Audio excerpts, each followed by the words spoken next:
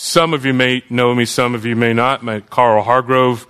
I'm one of the pastors here at Grace Church, one of the elders, and I am the pastor director of what's called Grace Advance. It is our ministry where we help revitalize and plant churches around North America. And actually starting really this year, there will be Grace Advance Africa. So I took a trip to Africa, and I've been there many years. In 2019, went to 6 countries and really saw a need there. And the Lord has blessed us where we're going to start to cooperate with churches and other ministries there to help in Africa, mainly South Africa, Ethiopia. Well, in that trip I went to, if we kind of go through it, I first went to Madagascar, then I was South Africa, and then I went Zambia, Malawi, Kenya, and then Ethiopia.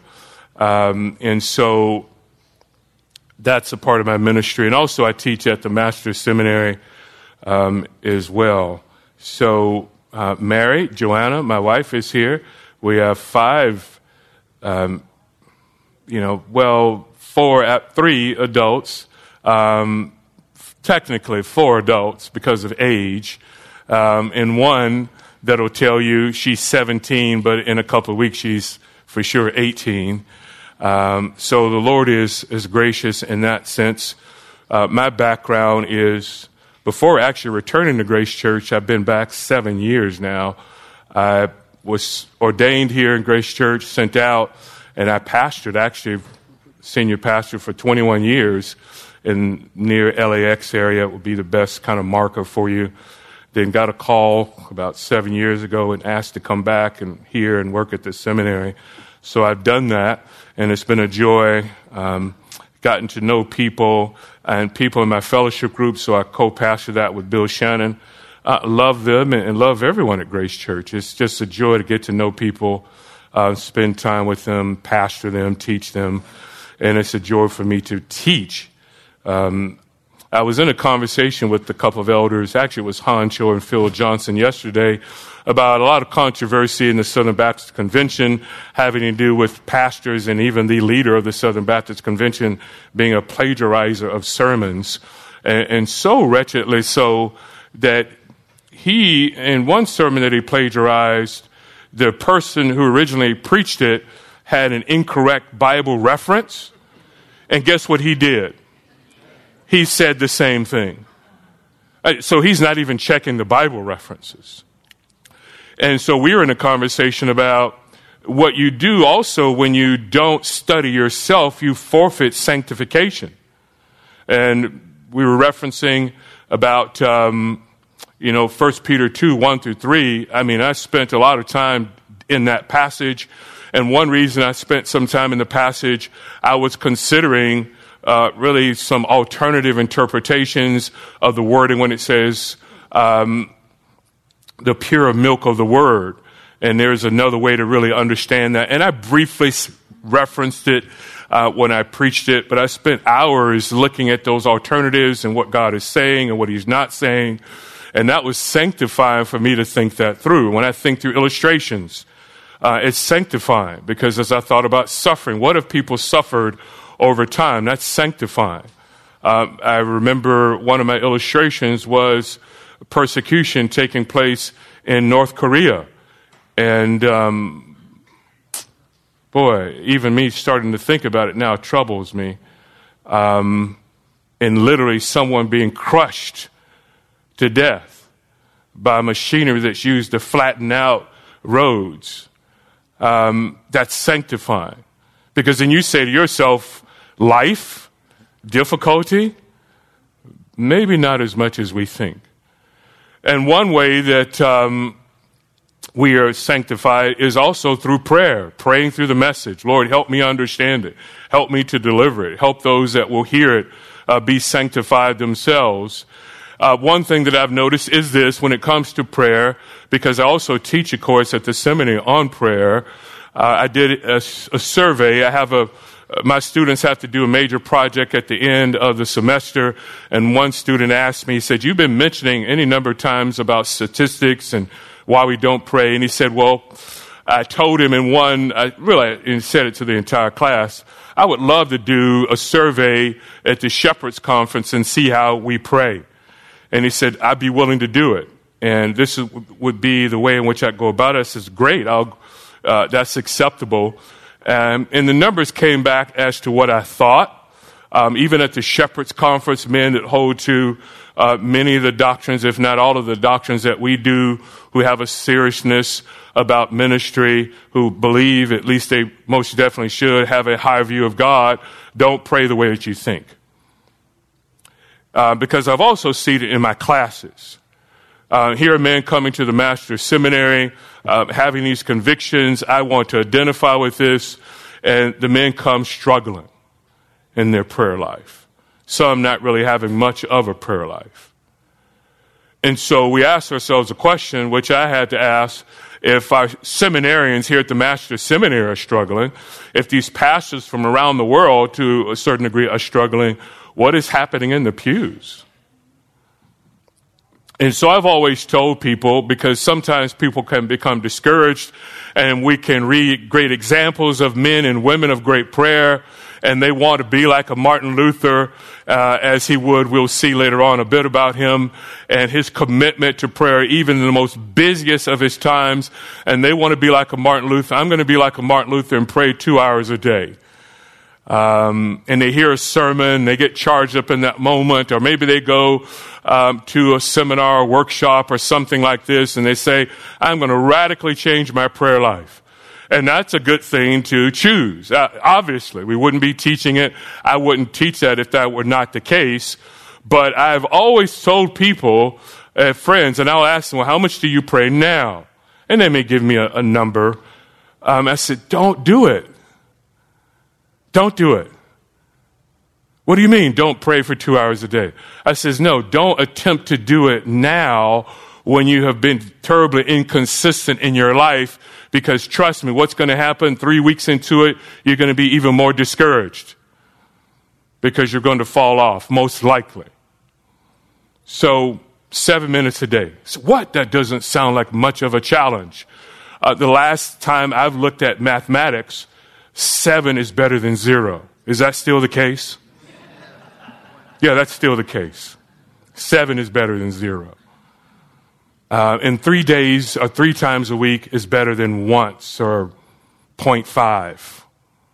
It really is. Start there, and then your appetite will grow. Now, when it comes to this class, when we decided to do Sundays in July again, they asked, well, do something that you've done before that was fairly popular, and as well, because we have so many new people, maybe they can hear it. And I did a workshop in 2019 on prayer, and it was entitled then, A Battle Worth Winning. A Battle Worth Winning. I'm doing it again, but very differently, not very differently. We focused a lot 2 years ago in Ephesians chapter 4. I'm going to focus a lot on Ephesians chapter 6, because then I couldn't do both. So in one sense, this is part 2, 2 years later. But you can, if you'd like, even listen to, you can find Sundays in July 2019 and hear the other part from a different perspective and a focus on a different passage. We all agree that prayer is important, do we not? You would not disagree with that. That you want to spend time with your Heavenly Father. Just a word for some of you. Raise your hands again if there's a seat next to you. I know there's 3 right here, actually potentially 4, where you can sit up front if you want to do that. Prayer is absolutely important to the Christian life. And generally what I do in the mornings, get up early and I go for a run, walk, and I go Facebook Live. That's sort of my tradition. I'll say I'm off for my preaching run or walk, and I'm in the hills running and walking, and it will be sort of a precursor to my lesson, and I'll ask people to pray for me. And I did it this morning early, and I said, pray for me, as I will be talking about prayer. And it was J.C. Ryle that said that one cannot even be saved without prayer. Think about that, because everyone started with a prayer, did they not? It may not, quote, have been the sinner's prayer, but everyone said something like this: Lord, do what? Fill in the blank. Save me.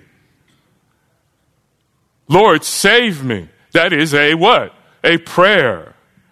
And when I did this 2 years ago, I also did a survey for everyone because I was in the process of writing a book on prayer.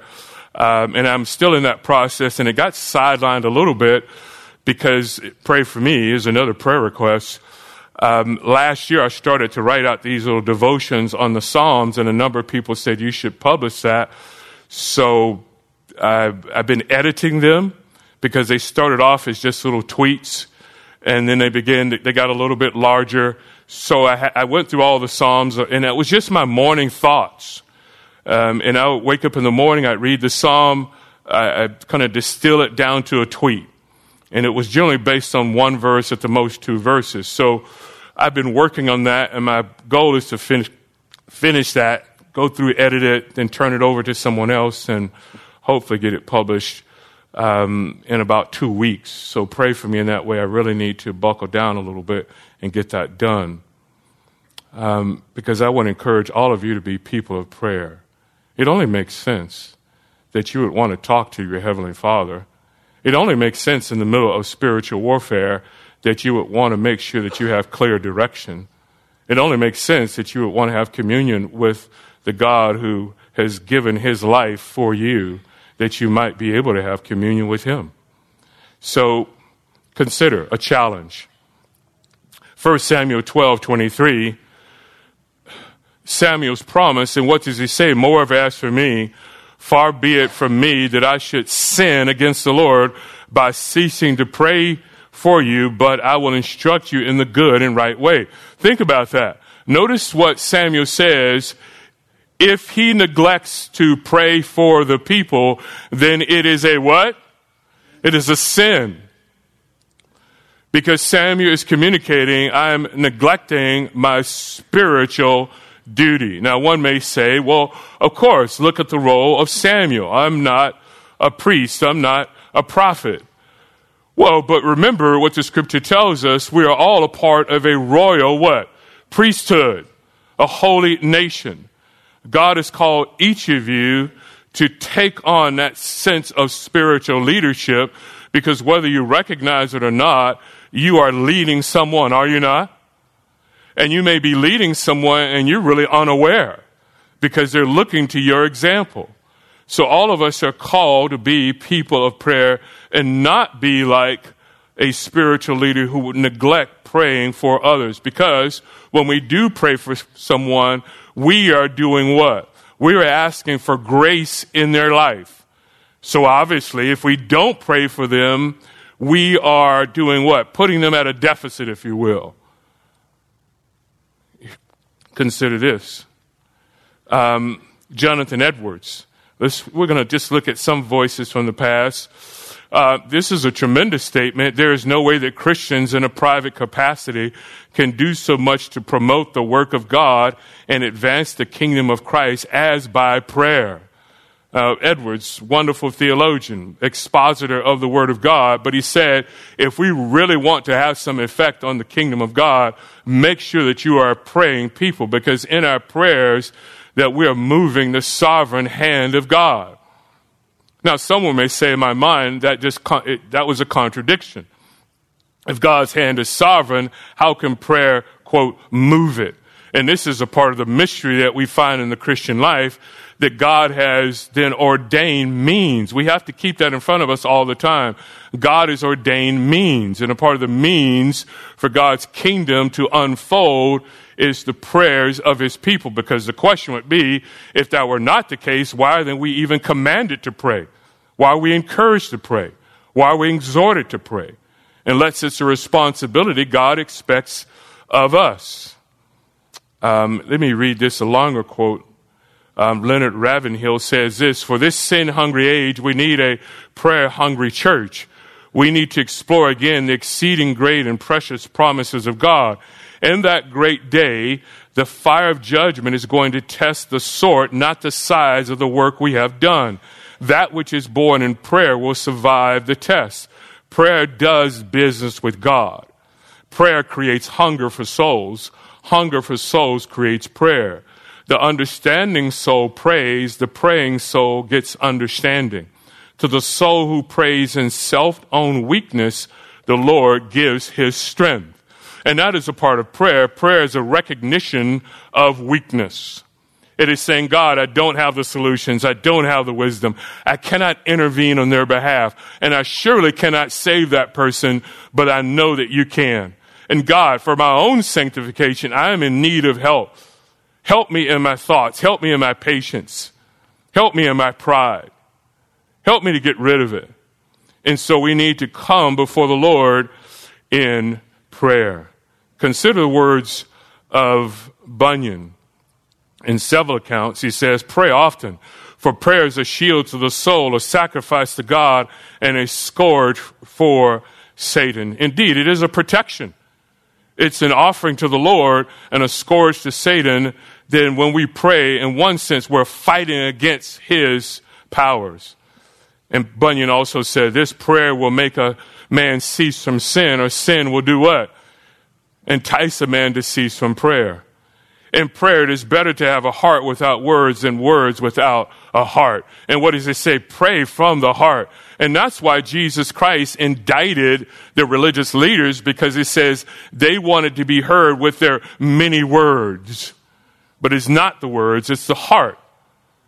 And as Bunyan says, if we're a people of prayer, that will help us combat sin. But we also know as well, sin will do what? Prevent us from praying as we should. One of my favorite quotes about prayer, and just one of my favorite quotes, period.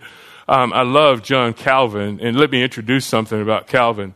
I'll pause for a moment because I want us to remember, if you have a question, raise your hand. I'd love to interact with you even as we go along.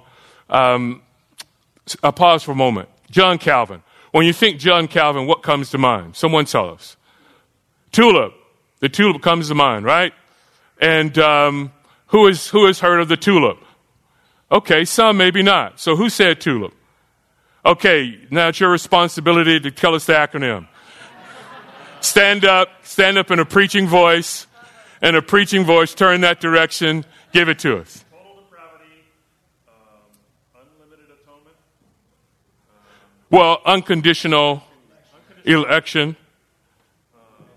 Then limited atonement, irresistible grace, perseverance of the saints. Amen. That's the tulip. Known for it. What else is Calvin known for?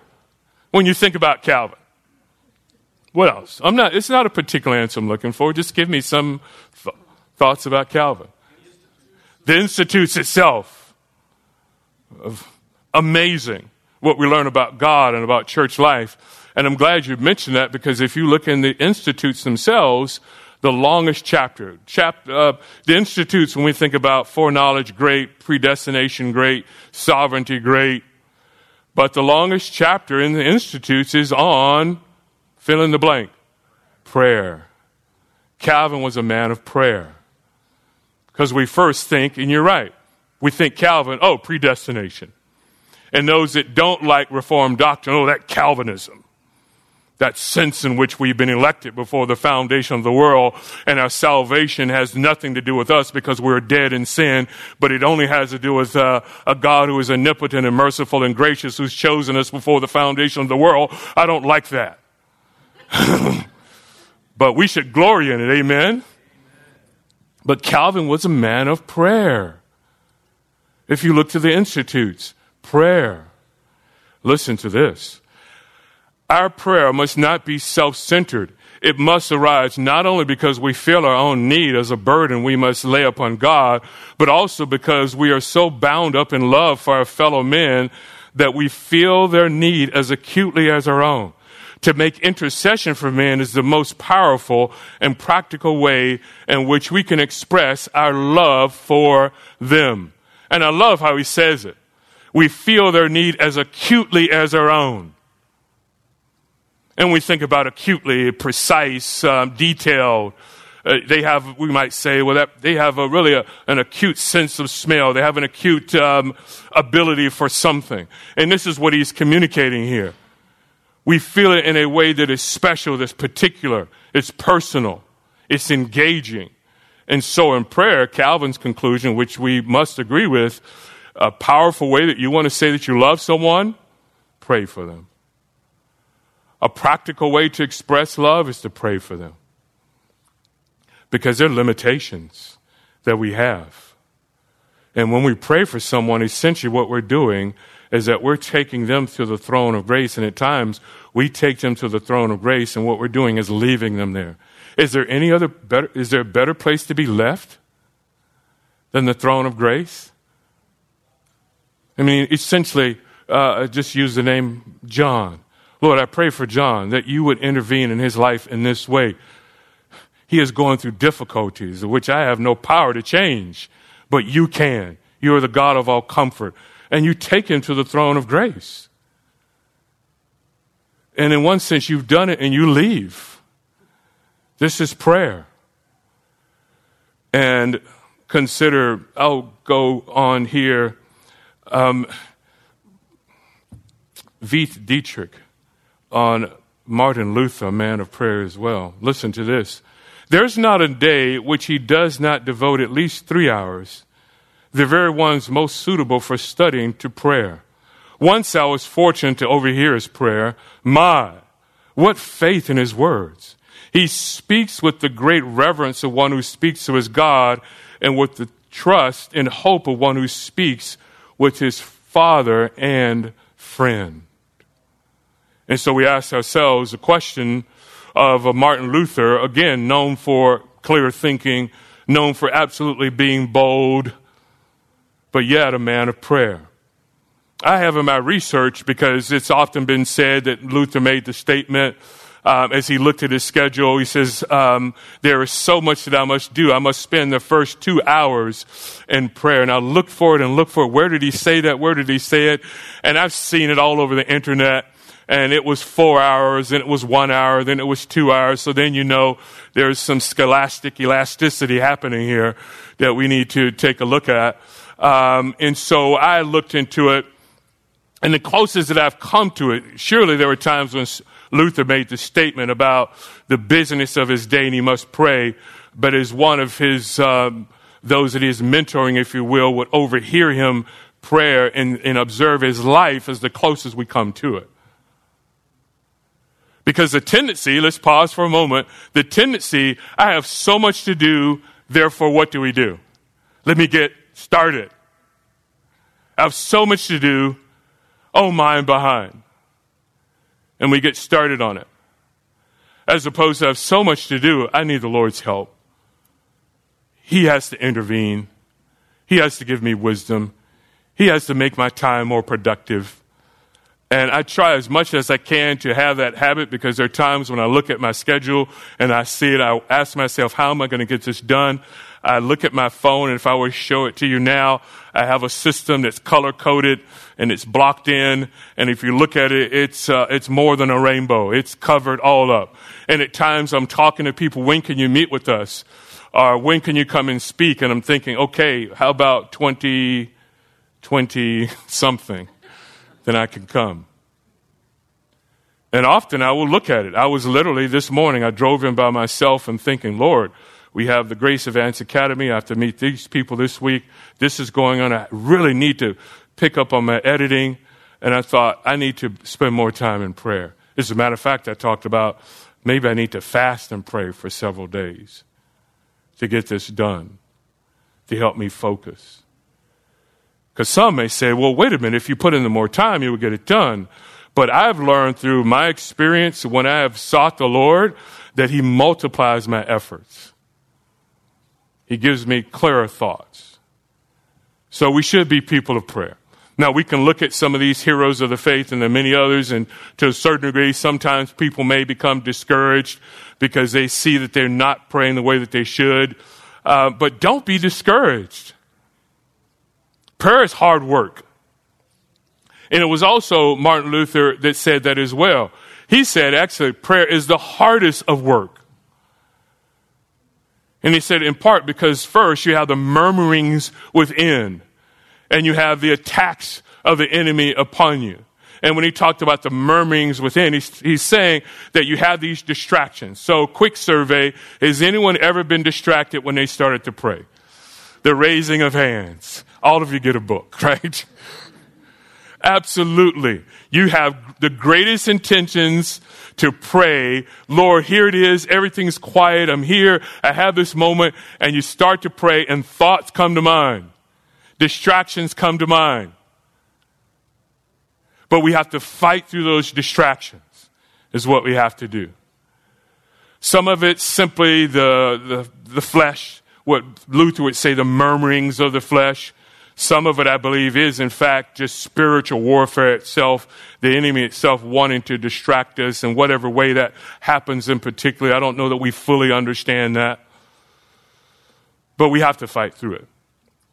Some of my background is in athletics, and I remember playing football, and we had a phrase that would say, boy, he was in the zone. In the couple games that I played, Hargrove, you were in the zone. And I could, although it's many moons ago, I could recall those games and think, I sort of was. Things happened to me so naturally. I didn't think about them. I didn't think about the movements. All the years of training, it just seemed to kind of flow for me. And being in the zone, you see an athlete and you say, wow, they're really in the zone. How did that happen? But you have to fight through that. And I don't want to be trite with anything, but if you will, sort of a prayer zone where you can fight through the distractions, you can keep your head down, you can keep praying to the Lord when freedom of thought takes place and people come to mind and situations come to mind, and you can be undistracted. Because you can surely believe when you're distracted, it is something to discourage you from prayer. And if I were to take a survey, we won't raise hands on this one, that I'm going to believe that there have been times when you had good intentions to pray and you began praying and you became distracted and you stopped. And here's another thing that happens in prayer. I know it is a reality. You have great intentions to pray and sinful thoughts come to mind. You say, wait a minute, how could it be possible that here I am talking to the living God and I'm thinking about something like that? All the more reason to pray. And that's absolutely spiritual warfare. And you can rest assured when you pray, there will be times when the enemy, because what he wants to do with us is discourage us in our sanctification, bring up sin of the past. That's right, I did that. How can I pray to God now? But that's the beauty of salvation, isn't it? What's your name? Ray? Ryan. So first thing he said, Tulip, think about it. So total depravity, our total inability. Man's inability to come to faith on his own. Absolutely, Ephesians 2:1-3, right? Unconditional election. Think about that for a moment. God has set his affection on us based on nothing in ourselves, only because he decided that he would want to show us mercy. Show us mercy. Now, once God has decided to show us mercy, nothing can change that. Nothing can improve upon that mercy. Nothing can improve upon that love. And so when we're praying and thoughts come to mind from the past, in one sense, this is a proper way in which we can claim the promises of God. No, I am forgiven. I am forgiven. Some of you may have seen John Piper's book, Providence, 700 pages. And I decided that I was going to read through it. So I started a group actually on Facebook, and I called it 35 Days of Providence. And I said, and I outlined it, how many pages you can read a day. It's really not that many, about 20 pages a day. Well, it is 20 a day for the 35 days that you can read. And the way it's formatted, you may look at it and you see 700 pages. He quotes a lot of scripture and he keeps it in the format that you might see in your Bible. I think it reads at about 525. You can say, well, still, that's 525. But we're almost done. We have about 5 more days to go, I think, in it, to finish the book. One thing that he said recently was he talked about sanctification in the book, and I thought it interesting, and I highlighted it. He said that what we have to do is to continue to fight against sin. But he made this statement. He says, every sin that we fight against, is sin, that it is forgiven. And I thought that's an interesting way to put it. But it is true. Because the question one might say, well, if I'm fighting against sin, does it mean that I'm fighting against sin in order to gain some favor with God? No, it doesn't, because you already have favor with God, because you're what? Forgiven. You've been unconditionally elected and now saved. But nonetheless, in time, although my sin is forgiven, I must still fight against it. The flesh is still alive, is it not? And so how do we do it? Prayer helps us. Here's some guiding words. I'm going to give you 4 guiding words. Number 1 is conscience. And this is a response to the prompting of the Spirit and truth. That is, the Spirit of God places something in your heart as to you and your prayer life and what it should be. You hear truth that comes from God's word. Then you must decide on that basis and never let misguided guilt pressure you, because that can happen sometimes. We read some Puritan or we read some Reform or someone else that we know, even in contemporary society, and we say, I must pray as they pray.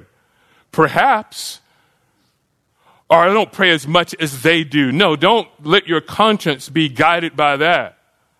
They may be an example for you that perhaps could be inspiring, but it has to be a response to the Spirit of God and to the truth of God. So your conscience must guide you. Now, of course, the conscience must be informed.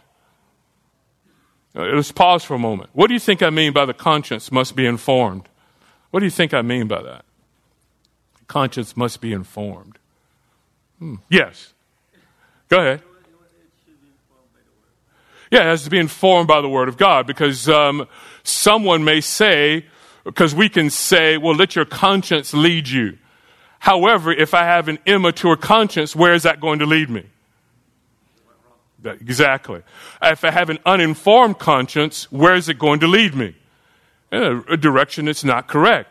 But if my conscience has been informed by clearly interpreted biblical truth, then I will make what? Clear decisions, wise decisions. Because someone can say, well, I don't feel led. Well, what do you mean you don't feel led? Led by what? What's informing you? Because obviously, as you grow in the faith, our consciences should develop more and more. Now, there may be things that you have to discard.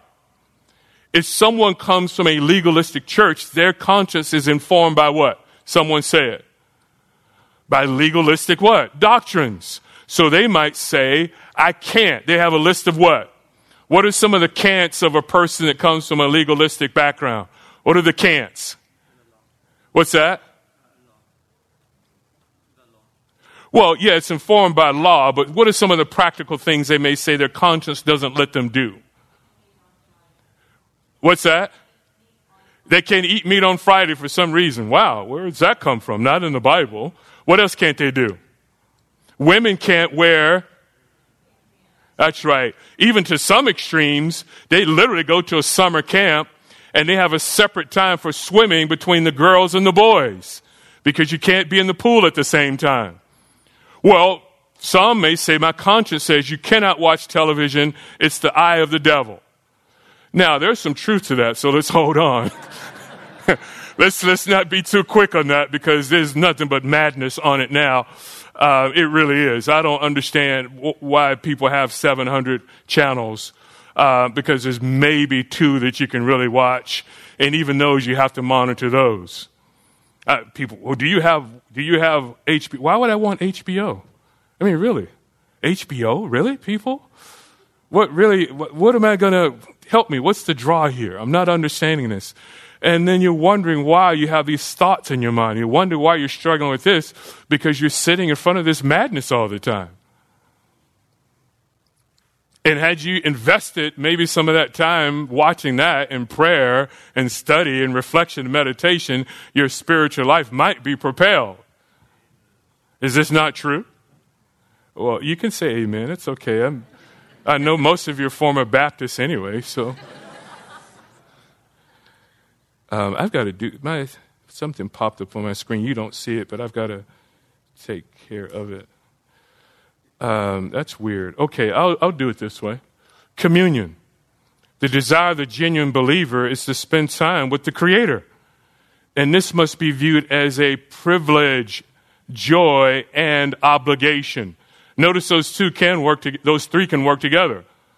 It's a privilege. Amazing that I can talk to the God of the universe. What a joy that I can commune with Him. But also an obligation. I am commanded to pray. And those don't contradict one another. You think about a privilege.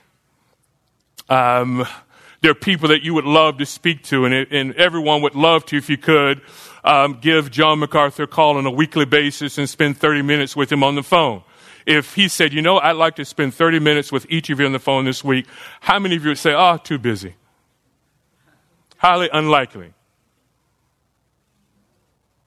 And there's one far superior to him, and he would say it as well. That he's saying, I'm busy anytime. I'm open anytime. Come spend time with me. Then consistent is another word that's important. Consistent. And this is the pattern that we all want to achieve, even in our Christian life, isn't it? Now, of course, consistency doesn't mean that there is perfection. We will have moments of highs and lows. We will fail. That's why we go through progressive sanctification. But I would say this consistency is always better than initial excitement that dissipates. Because sometimes we can hear truth, and I think we've all been there. We can hear truth and say, boy, I'm going to do this now. And then a week later, it's not quite the same.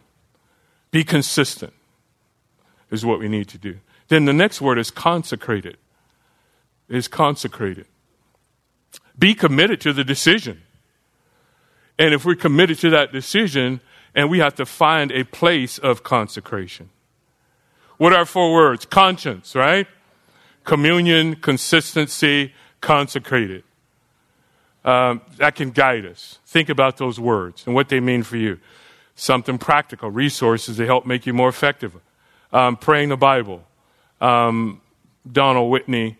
And just the idea of how we can just use the Psalms as a way to pray and develop prayer. I would also, that just came out by Kress and Barrick, a primer for praying the Psalms. As a matter of fact, I'm going to use that next semester for my class.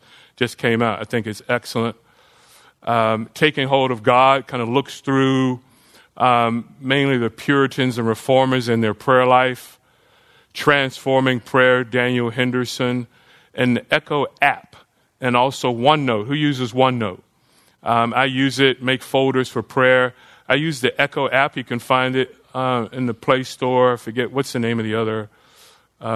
Google Play, whatever it is. I don't know what they're called. But the App Store and the Play Store, whatever they're called. And I use Echo all the time. It's a way that I log my prayers, and it's on all my devices. I stop, if I do write down a prayer, I rarely do that. I may jot it down, then I'm going to transfer it to my app. So if I pull up my laptop or my phone or my iPad, I have it. I have lists in there of the lost. Whenever I travel, and I travel often, I have the names that go back years of Lyft drivers, Uber drivers, because I'm in the car, they pick me up, and the first thing I'll generally ask, tell me about yourself, how long have you done this?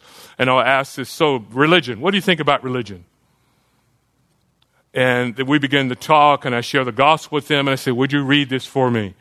And I'll give them a track and drop them off, and then I'll put their name in there under the loss, if I've determined they don't know the Lord, at least from what I can determine. And I have names. I have Antonio that's in there. I have Lupe that's in there. I have Ahmad that's in there.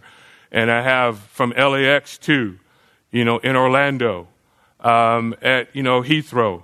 It's all in there. I have the flight attendants that's on that flight from LAX to Heathrow, and me going in the back, talking with them and discussing things with them. And then I put their names down. So I've been praying for them for years when it comes around to the loss. And I'm hoping that one day I will see all of them in heaven. Yes, question. So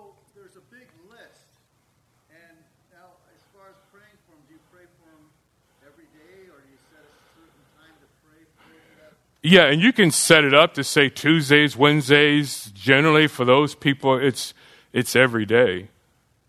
But it's different people at different. No, it's that list just keeps getting built. Yeah, so it'll go back a while. And now the prayers are, I may say Antonio, Lupe, Ahmad, like at once and pray for them. There's one guy, I didn't catch his name, but he was the bag attendant at Orlando when I was flying out of Orlando. And I chatted with him for a moment and on the go and gave him, but all I know, he's the bag attendant. But guess what? God knows, amen? Well, I can't pray for him because I don't know of his full name. No, the Lord knows. He's that person. And I pray for that person is what I do. The sovereign God has known his name from eternity. Yeah, and I pray that he'll know his name in a different way. That he'll know his name is what I want to pray. So use that. It's practical. Use technology to your advantage. And down to the point where sometimes if it's a note or someone will give me a business card, if they have it and I'll take a picture of it, then boom, I pull it into the app and I have a picture of it.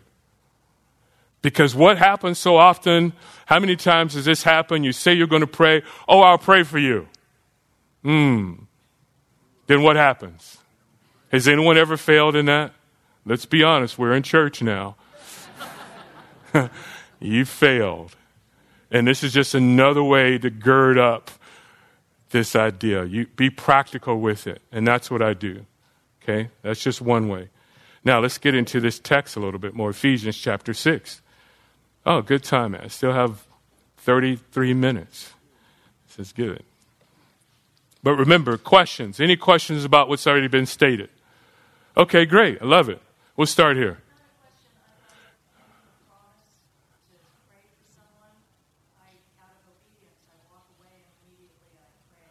Okay, good practice. So right away, someone has offered a request. You make a promise. You walk away. Pray right now. Wouldn't it be wonderful on this campus if you meet someone, and here's a question for us as well. Let's be practical in this. Someone says to you, how are you doing today? What is our first response? What do we say? Fine. Is that always the case? No, it's not. And sometimes we have to catch ourselves, don't we? And there are times I've had to do it. It's just, that's the answer I give. And I'm thinking, wait a minute, I'm just being dishonest. I was just, like recently, I was in the hospital. I got cellulitis. I was in the hospital for 4 days with an IV in my arm. And I came back and I couldn't even run or anything again. And how are you doing, Pastor? Okay. And I thought, hold on, I'm dishonest. I'm not doing that great right now. Pray for me. But we tend to do that. And wouldn't it be wonderful if on this campus or any campus, wherever you are, someone says, will you pray for me? This is happening for you. How about praying right now? Like if you saw people out here or in a room or in a fellowship group, that let me pray right now. And your heads are bowed and you don't have to bow your head to pray, that you pray for the person in that moment even. Now, the only sort of people that are going to have a problem with that are the religiously lost. And or those that, may know the Lord, but they just have the spirit of the Pharisees in them. It's like, what are they doing? They're praying in church. Who's heard of such a thing? No, this is the place for it, is it not? Gentleman here, then in the back. Hold on. Yes? Yes, I was wondering what that fourth C was in the guiding words. So fourth C is consecrated. Yeah, consecrated. That is, you make the commitment to it, and we stick to it. Consecrated. Yeah, there's a fourth C. Excellent. I saw in the back. Question. Stand up, loud voice.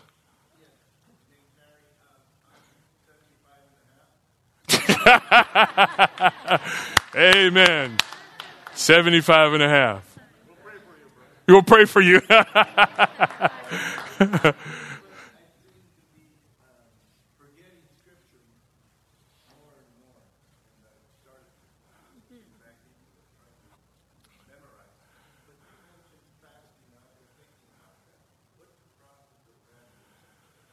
Okay, we're a bit out of order, but that's all right. Fasting and prayer. Okay, in a nutshell. We see throughout Scripture the idea of fasting. We see it for a number of reasons. We see it as before a call to a battle. They fasted and prayed as a sign of repentance. Even pagan nations fasted. Remember Nineveh? Jonah proclaims in Nineveh, and what did the king of Nineveh say? Even cattle need to be covered with sackcloth and ashes. So fasting and praying, we see it there. We see Jesus Christ, do we not? 40 days and 40 nights fasted and prayed. We see Moses fasting and prayer up on the mountain. Another 40 is Elijah, and he went in the strength of that 40 days. Now, all three of those are miraculous. You can go 40 days without food, but you cannot go 40 days without water. So, I believe in fasting and prayer. I think it's a lost discipline in the Christian life. It really is. Some in Matthew 5, we see an account of fasting and prayer with the Pharisees. But Jesus indicts them because of this. He says that what they do is they go about in their gloomy faces, essentially so that they would be noticed by men. Jesus Christ said this. Notice what he says, when you fast. So let's say that again. When you fast. So obviously the implication is clear there, isn't it?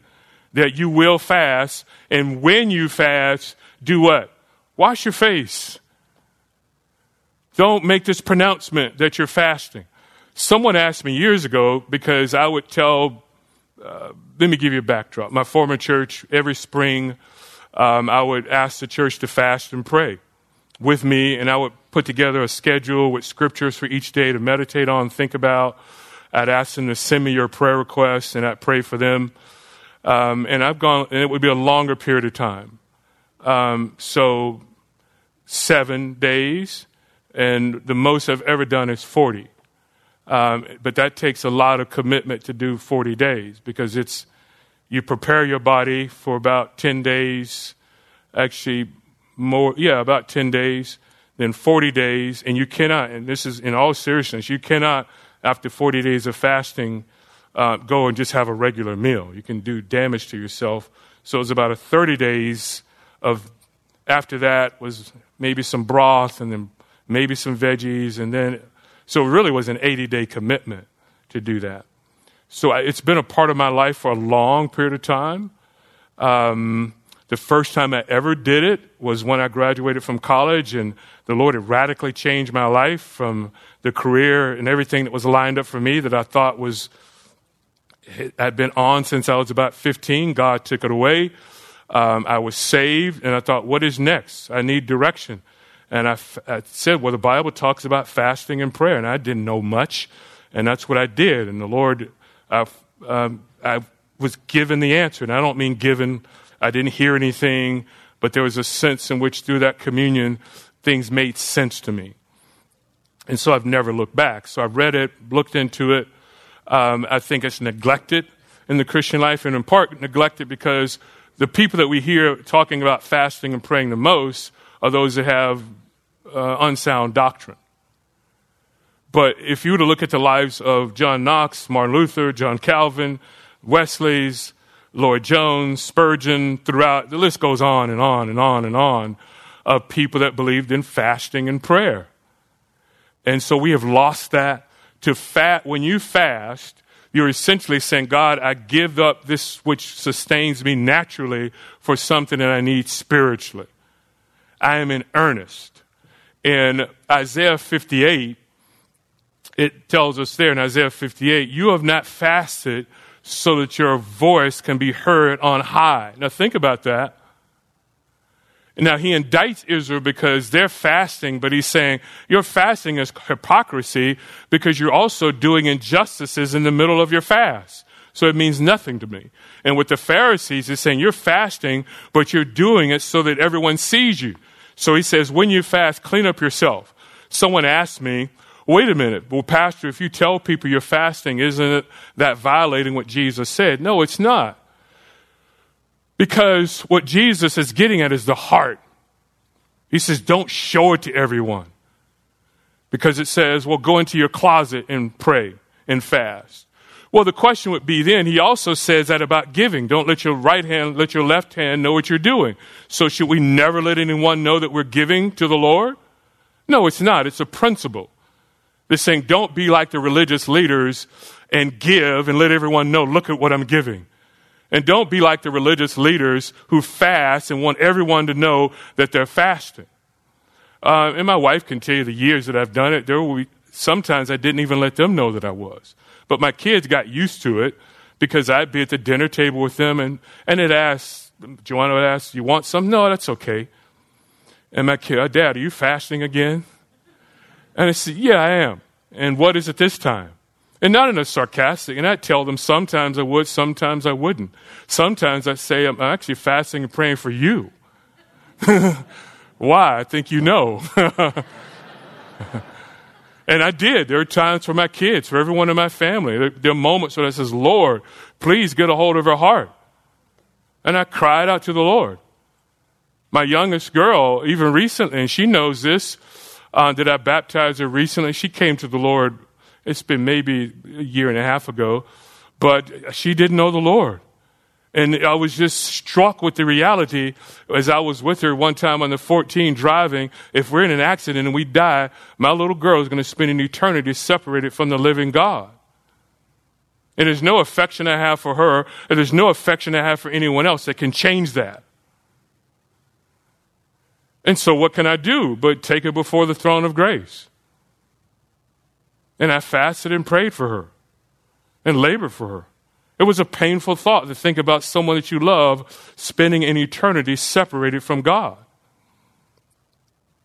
But I would have to say it. I would never stand up in a service, and I thought about this, and even Joanna and I talked about it, because we were at services before where someone stood up, and we know that young person didn't know the Lord, and all of a sudden, they've made them a Christian.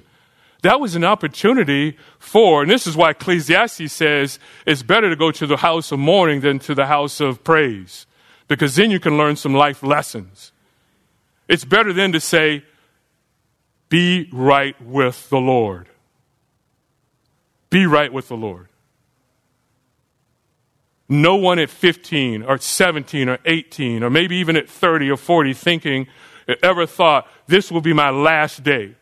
But you never know. I was reading a story recently, even talking to Tom Hatter about it when I got here, about Arvada, Colorado. A shooter gets his gun out. He says he wants to kill as many police officers as possible. He shows up, and I saw some of the video, horrible, calls out to the police officer, shoots him, shotgun, goes to get his rifle to kill other police officers. A good Samaritan rushes out. He accosts the bad guy, shoots him, kills him, but the police show up not knowing which is which, and it's still blurry why they would have done it this way, but they shoot him. Think about it. Did he ever think it was going to end that way? And he undoubtedly saved other lives, but he gave up his life. The question is, you can end your life being that good Samaritan, putting your life on the line, but then if you pass into eternity without Christ, this is why we need to pray. And at times fast and pray. So it's a serious matter. God has called us to do this. So I would encourage you, I urge you, I exhort you by the living God that be consistent. Say, Lord, I have not prayed as I should. No, and tomorrow I will not be like a Martin Luther or like a Calvin. But listen to this, maybe one day you will. Because we tend to do this, and this is unfortunate. We tend to think that no one can live the life of a Calvin or of a Luther today, as if that era is over. No, you just have to make decisions, and decisions like they made. There must be people today, and there are. I can think about people that I know you would never know. You don't know their name. No one's ever going to quote from them. But they were people of prayer. They were people of prayer. And surely they affected, not surely, absolutely they affected heaven because of their prayers. So God is saying to you, no one may ever quote from you. You may never make it onto anyone's PowerPoint slide. but you should still be people of prayer. Does that make sense? So that's fasting and prayer plus a little bit more, all right? The call to prayer. Okay, we must respond, we must strive, we must have the proper subject. So notice what it says, praying at all times with all prayer and petition in the Spirit.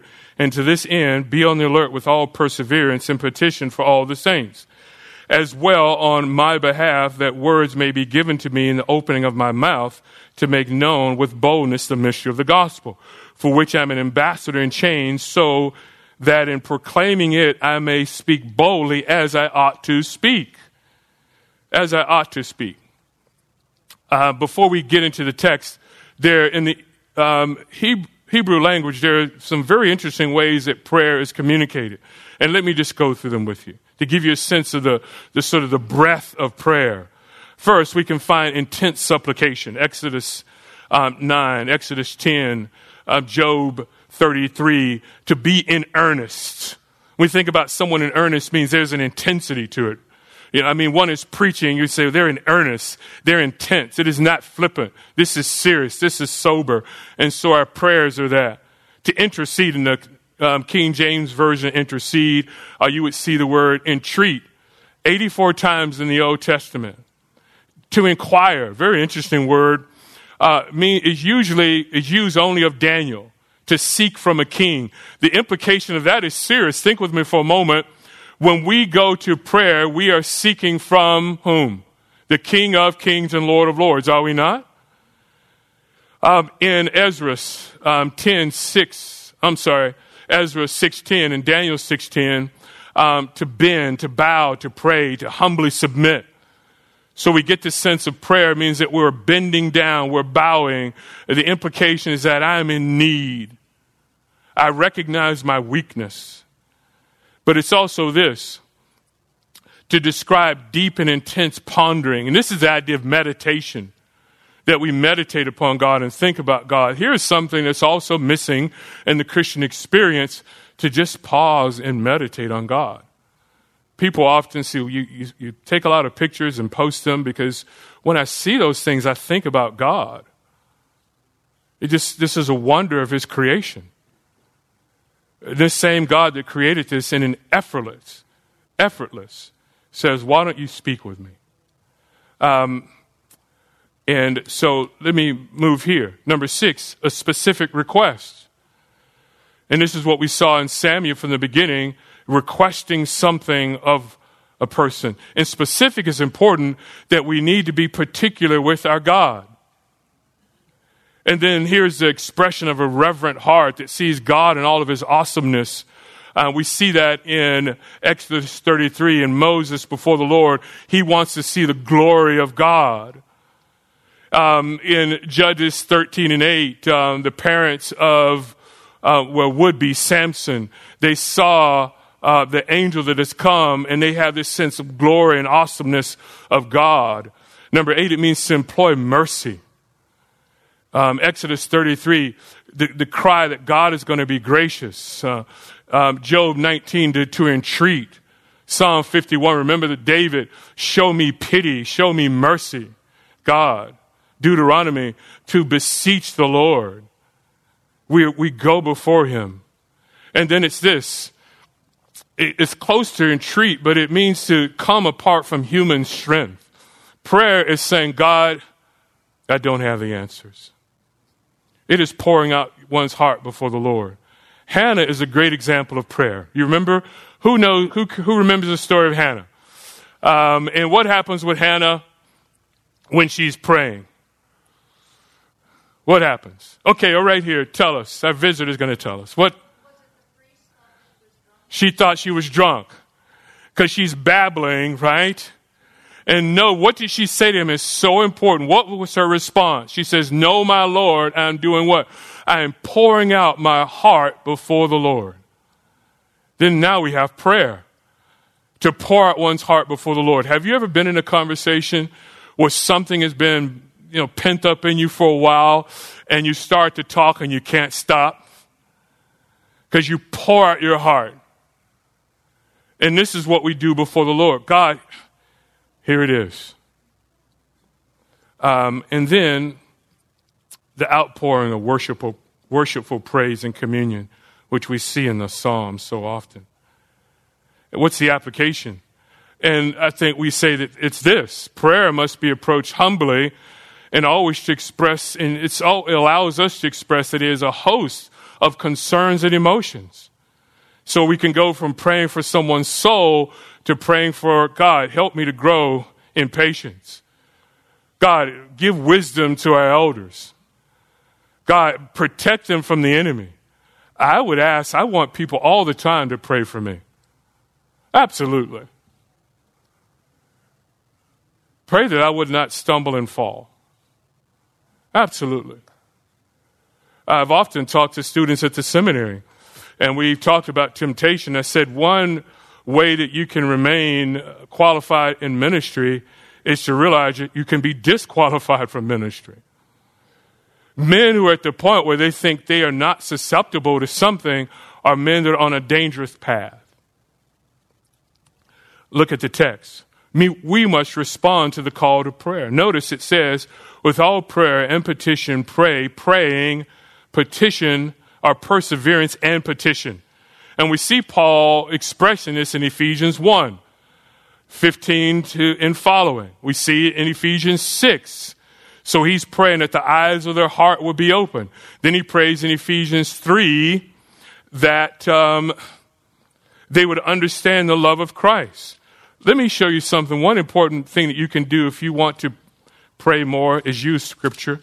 Let's all turn to Ephesians 3.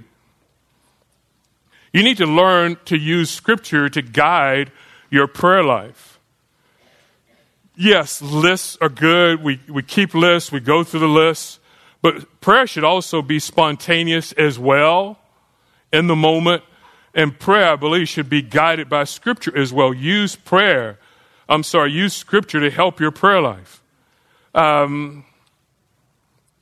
Let's pause here. Okay, let's look at verse 16, chapter 3. That Paul is praying that he would give you, according to the riches of his glory, to be strengthened with power through his Spirit in the inner man. Now, if we're praying that for ourselves and for others, how might you pray? How might you pray that? You might say something like, Lord, you are the God that has all riches. Everything that is in this universe is yours. And you have absolute spiritual riches, which you've told us in Ephesians chapter 1, and they're in heavenly places. Give me strength today. It is by your power.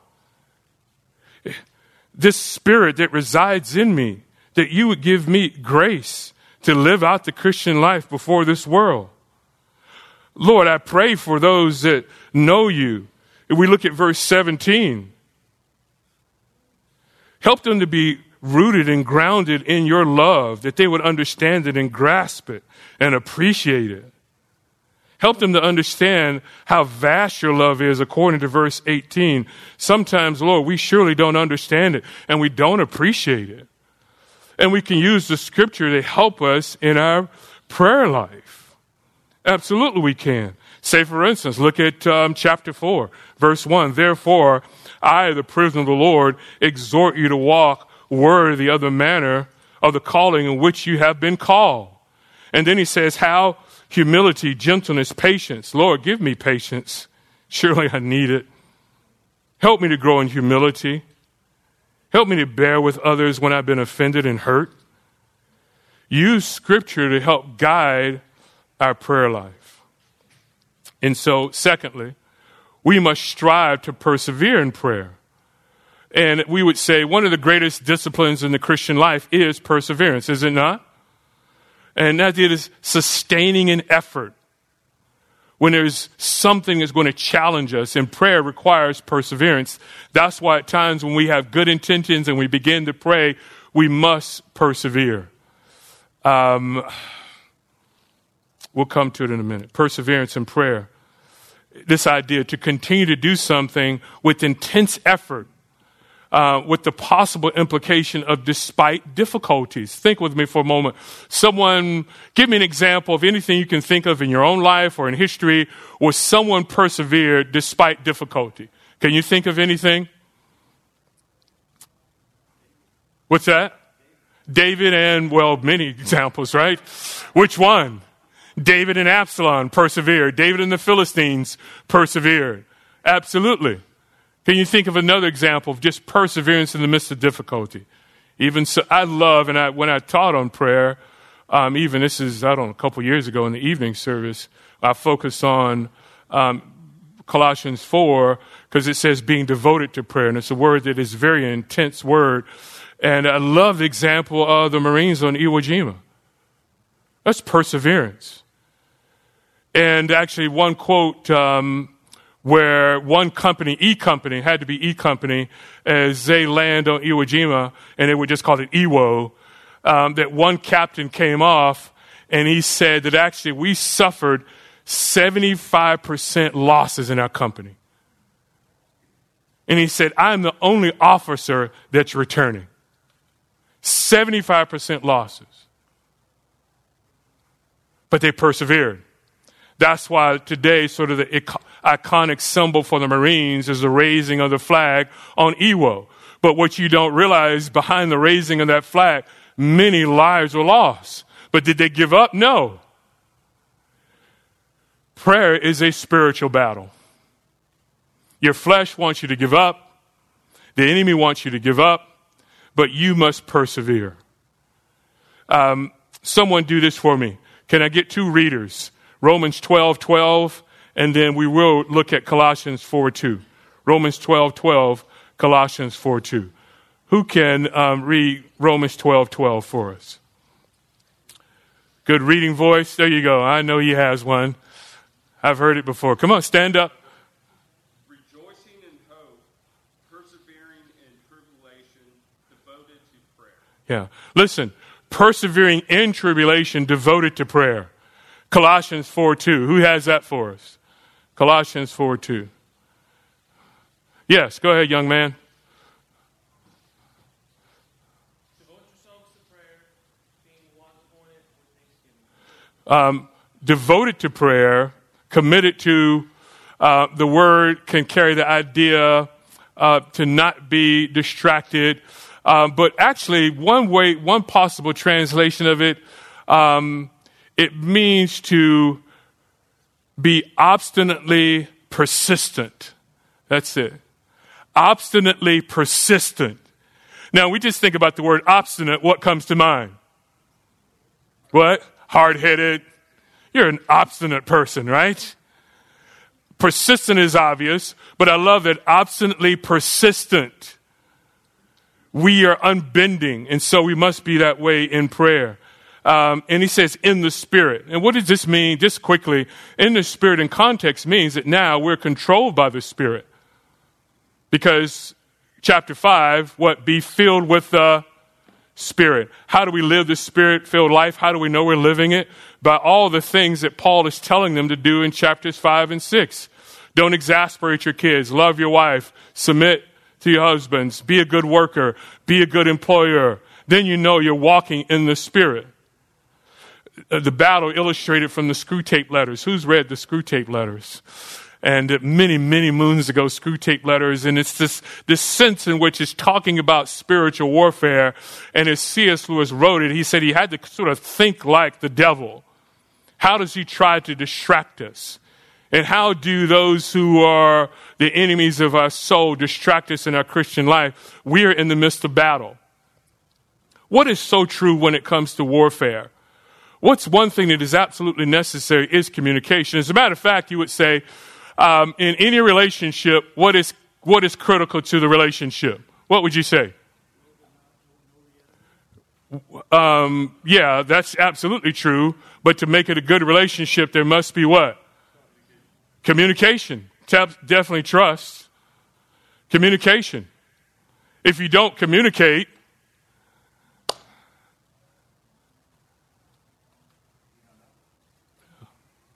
imagine that in warfare. Communication is necessary. That's why in warfare, one of the first things that will always happen is to take out communication. If you go back to the Gulf War, those first missions that were coming off those aircraft carriers and from bases elsewhere, bridges, what else we're going to, roads, cell towers, power plants, communication. We're in a battle. Communicate with your commander-in-chief. Last thing, we must have the proper purpose in prayer. The proper purpose. Notice what he says. All the saints, notice what he says, on my behalf, I want you to pray for what? Bold utterance.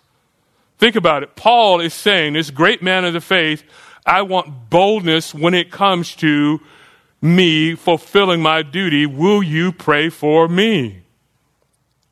So important. He wanted there to be boldness because he wants to speak this utterance that's needed. The message that he preached. And notice the irony of his condition. What do I mean by that? When Paul writes this letter, where is Paul? He's in prison. But yet, the word of God is what? Not in prison. The boldness he desires. And we think about it. Do we not need boldness in today's climate? Should you be praying for your elders and your leaders? Should you pray for your own soul that God will give you boldness so you can speak forth truth? Just briefly, boldness is bound to faith. Boldness should never be confused with harshness. Some people think, well, they're bold, but they're just harsh people. There's a difference between being bold and being harsh. And boldness is really a testimony of our sincerity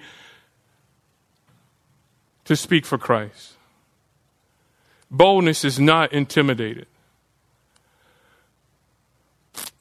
Boldness is found in God's grace. It's a reliance upon the Lord. And if we're going to rely, it means that we have to pray. I'm going to skip ahead. 11 ways you can develop in prayer. We'll close here, okay? Here we go. Number 1, spend time meditating on the greatness of God. You meditate on God's greatness and you realize, what a wonderful God. I want to spend time with him. Number 2, increase your knowledge of prayer by reading and listening. Read good books on prayer. Listen to good sermons on prayer. Number 3, follow the Daniel principle. What do I mean by that? Daniel prayed 3 times a day. You may say, well, I don't have that much time in the morning, or that part of the day seems to be a bit busier. Divide your prayer up throughout the day then. Be practical in it. Develop a tender heart by praying through tragic news. One thing that we learned as a family, my kids, remember, we would maybe be on the 405 or the 110 or wherever it was, or the 91. And if we saw an accident, it was always a time to pray. At times, think about the world you see around you and to pray, develop a tender heart as God has one. And I would say this, avoid the frustration principle. This is what I mean by this. You see here, pray or be silent. Let me give you an example. When Barack Obama was president, obviously areas that most definitely disagree with him on a whole list of things. But Barack Obama needs Christ, does he not? Okay. And I would hear people, and this would often silence a room or a conversation. Oh, I can't believe Barack Obama. He stands for this and he stands for this. He's done this. He's taken our country downhill. America's going to become a communist pinko. You know, it was just all this sort of stuff. Then I would say to people, when was the last time you prayed for him? Oh, silent. Like crickets are going off now. Then you, in all of your belief and your biblical convictions, you've forgotten 1 Timothy chapter 2. Where Paul says there, I entreat you that what? Prayers and petitions should be made for what? All rulers and all the kings and all who are in authority. That they would lead a tranquil life. That they would live in the fear of God. Pray for the man's soul. And right now, Joe Biden. Pray for his soul. And sometimes I believe the Christians spent less time blogging and criticizing and castigating their leaders and a little bit more time praying for them, the world might truly be a better place. Do this. Find a place of solace. Jesus would often go away in the desert, on the mountains, to a quiet place. Find that place, wherever it may be. But learn how to pray in every. I prayed at 37,000 feet on an airplane while driving, walking, running. Pray. Number 6, fight the wandering mind with lists, pictures, and notes. Go through that list of people, pictures of people. When you see someone's face, then the sense in which you're connected to them, maybe a little bit more, and pray for that person. That's a way to develop in prayer. And we talked about that prayer zone. Gain a prayer partner, accountability that you can have. Let's pray for this together. We have a wonderful time at Anchored Prayer Time every Tuesday night. We pray, and if you don't have to be an Anchored, if you want to join us every Tuesday at 7 o'clock, we pray. We do it through Zoom. A wonderful time that we spend with one another. Number 8, develop the habit of praying Scripture, as we talked about. Look through the Psalms. Look through the epistles, even the narratives. God, what is the lesson to be learned here? Help me to avoid this. Help me to emulate this. Help this to be true in my life. Use technology to log your request. We talked about this already. Use technology for practical purposes. Number 10, start with a very reasonable amount of time and allow your experience in the Spirit to move you upon your conscience. Avoid the reactionary, I will be the next Martin Luther. Like I said, one day we may know you as that. And even if we don't know you as that, the Lord will know you as that, which is the most important anyway. So go about it that way. Consistency better than commitment that wanes. Number 11, look to the example and challenge of our precious Lord and Savior. Consider his actions in view of his suffering. And what were they? So we look to Christ. He is our supreme example, is he not? What is Christ doing for us right now? What is he doing for us? Interceding for us. He set the example. The scripture tells us, be on the alert. Therefore, be on the alert, for you do not know which day is coming. Be on the alert. Savage wolves are coming. Devote yourself to prayer. This is alertness. Be on the alert. Stand firm in the faith. 1 Corinthians 16. Then be on the alert. The devil, he is going about like a lion seeking to devour. Be on the alert. And then Matthew 26, Jesus in his penetrating words, what is happening there? Jesus is in the Garden of Gethsemane. He is facing the reality that he is going to take upon the sin of all his elect throughout time. All of your sin. For those of you that know Christ, he is going to take it upon himself. He realizes that he isn't, in moments ahead, he is going to cry out, my God, why have you forsaken me? But what is he doing? He's doing what? Someone tell us. He is praying. You remember he went 3 times. And what did he say each time? Then he says at the end, could you not watch for me for 1 hour? We're all watchmen. You need to watch with the Lord. You're all priests. You need to be a good priest. You're all, in one sense, prophets. You need to be a good prophet. And watch with the Lord. Pray for souls. Pray for your own soul. Pray for your leaders. Pray for this mad world around us. And watch with the Lord Jesus Christ. And follow his example. Amen? Amen. If you have some questions, I'll stay here for a bit. You can ask me. Let me pray for us. Father, we thank you for your goodness, grace, and mercy you show us. We thank you. And we rest in you. I pray for everyone here that has come here to learn more about this important aspect of our Christian life, that you would give them grace to increase their prayer life.